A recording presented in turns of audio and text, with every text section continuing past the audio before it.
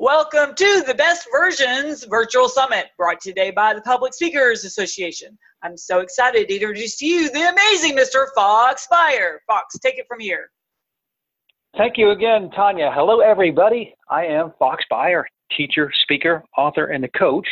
And I happen to be a man, a man with cerebral palsy. And this manifests itself in me nowadays with some eyes that don't look like they can look at you both at the same time, and a little bit of a crooked walk. And I've had many surgeries to correct my vision and my gait over time. And I wanted to share one of those, the story behind one of the procedures with you, with an effort to tell you sort of what it taught about life and the best version of self.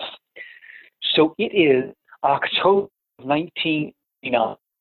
Hairbands, stand-up comics, the Oakland Athletics, and the 49ers in NFL football are ruling the world. I am not. I'm having a hard time getting around, hard time walking and standing for long periods of time. And my parents know this, and they know they have to do something if they want to keep me on my feet. My mother is in a bowling league on Wednesday nights. She shares my story with one of her colleagues, one of her bowling colleagues. They happen to know a very progressive orthopedic surgeon based in Summit, New Jersey, which was and is a town over from where I live. So very close. November 13th of 1989, my dad and I ride over in my mother's blue Volkswagen bus to meet with this man, Dr. Roy Nuzzo. Dr. Nuzzo is quirky, funny, zany, crazy, and brilliant. He gives my dad a couple of options in terms of what to do to keep me on my feet. And one option is what is called a hamstring transfer surgery, in which Dr. Nuzzo would go in and cut me open and detach my hamstring from the tendon and then reattach it in a way that I'd be less knock-kneed and more flexible when I walked. And in the meeting, he shows my dad and I some before and after videos of patients he's worked on before and done this surgery to. And the after video of one particular patient is amazing. They bend down to pick up a penny on their left-hand side, and this person's body stays totally aligned. And Dr. Nuzzo looked at me and said, "Fox, this can be you, provided you go to therapy and learn, of course, how to walk again." Well, Dad and I drive back home. We park in our driveway. I get out of the car. Mom gets back in. I walk up to my room, look out my bedroom window, and watch my mom and dad discuss the various options for me. January 15th of 1990, I get the surgery done. The first thing I remember when I woke up was trying to get up, not being able to, telling the recovering nurse that I loved her, and projectile puking like I never had before and never have since. I'm in recovery for a couple of days with my legs bandaged, not casted yet, and I'm having these rip-roaring, face-melting, screaming muscle spasms every 5 seconds to 30 seconds. And Dr. Nuzzo walks in. He's wearing plaid from head to toe, and he's wearing cowboy boots and a cowboy hat. He's making me do all of these weird coordination exercises like tapping my head and rubbing my stomach. And in between one of my spasms, he asks me, he says, "Fox, how are you doing? Good?" And the biggest lie I've ever told in my life, I said, "Yeah, Doc, I'm doing great." And he said, "Okay, you're going home on Thursday." It was a Tuesday. Well, I go home for a month after I'm casted from the waist down, and I get my courage up. So when I went into rehab to learn how to walk again at Children's Specialized Hospital in Mountainside, New Jersey, on Valentine's Day of 1990, this was my attitude. No one's been through what I've been through. I've been through the ringer, but I'm gonna show people. I'm gonna get through this, and I'm gonna come out of it better than I ever have before. Walking better than I ever have before. But again, the root of it was nobody's been through what I've been through. I've had a tough road. That was my attitude before I went into rehab and before I met my roommates. Here are my roommates at Children's Specialized Hospital. Andre. Andre was given a motorcycle for his 21st birthday, took it out for a spin with no helmet on, went over a patch of wet leaves, and was flung from his bike. In the collision that ensued, the first thing that Andre hit was his head. So as my roommate, Andre stood in front of me physically fine, but he lost any access to his long-term or short-term memory and was prone to some very violent and profane mood swings directed toward his mother. So one day his mother would walk in and Andre would know exactly who she was, kissing on her and hugging on her the entire day. The next day he would lock her out of the room, look at me and ask me who that person was trying to get into the room.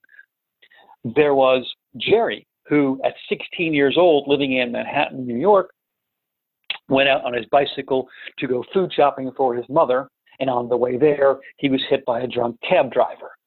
And like Andre, he lost any access to his long-term or short-term memory and was prone, again, to have some very violent mood swings directed toward his mother. There was Reggie, who at 14 years old stole a car and drove it into a telephone pole and was paralyzed from the waist down.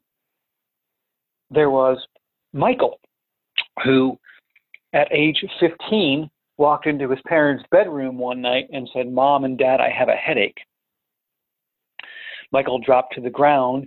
Michael suffered a brain aneurysm, and Michael lied in front of me as my roommate in a diaper, in a coma, unable to move, unable to speak.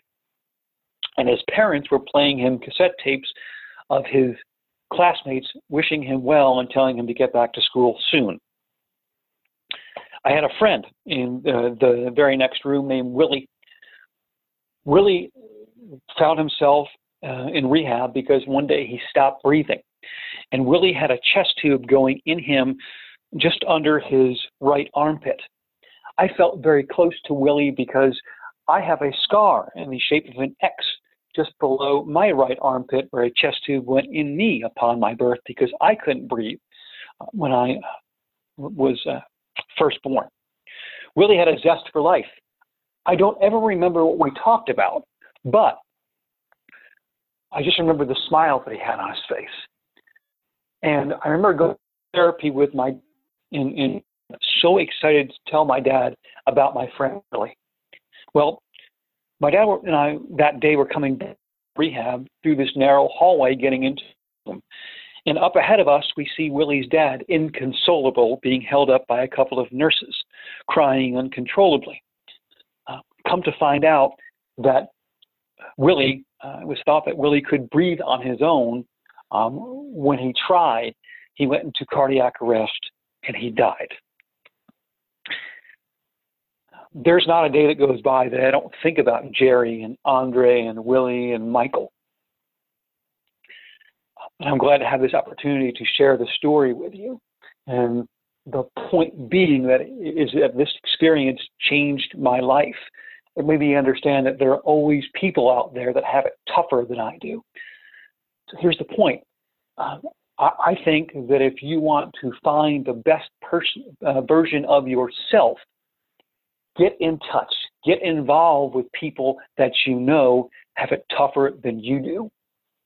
This will put you in a mindset of gratitude, help you relax a little bit, focus on your assets, and go out there and be the best you. I'm Fox Beyer, teacher, speaker, author, and a coach. I have an offer for you today. If you like what you heard, please go on my website, foxbeyer.com. That's FOXBEYER.com. You can fire me a message at the bottom of my page, and I would be happy to send you a copy of my book of motivational poetry called Letter Kindling. There is also an icon at the top of the page for a song that I've written called Deeper Roots. That is a free download. So either one of those two for listening today, I appreciate your time very, very much. And again, put yourself in touch with people who have a tougher road than you do. That will get you into being the best you. And that's it for now. Tanya,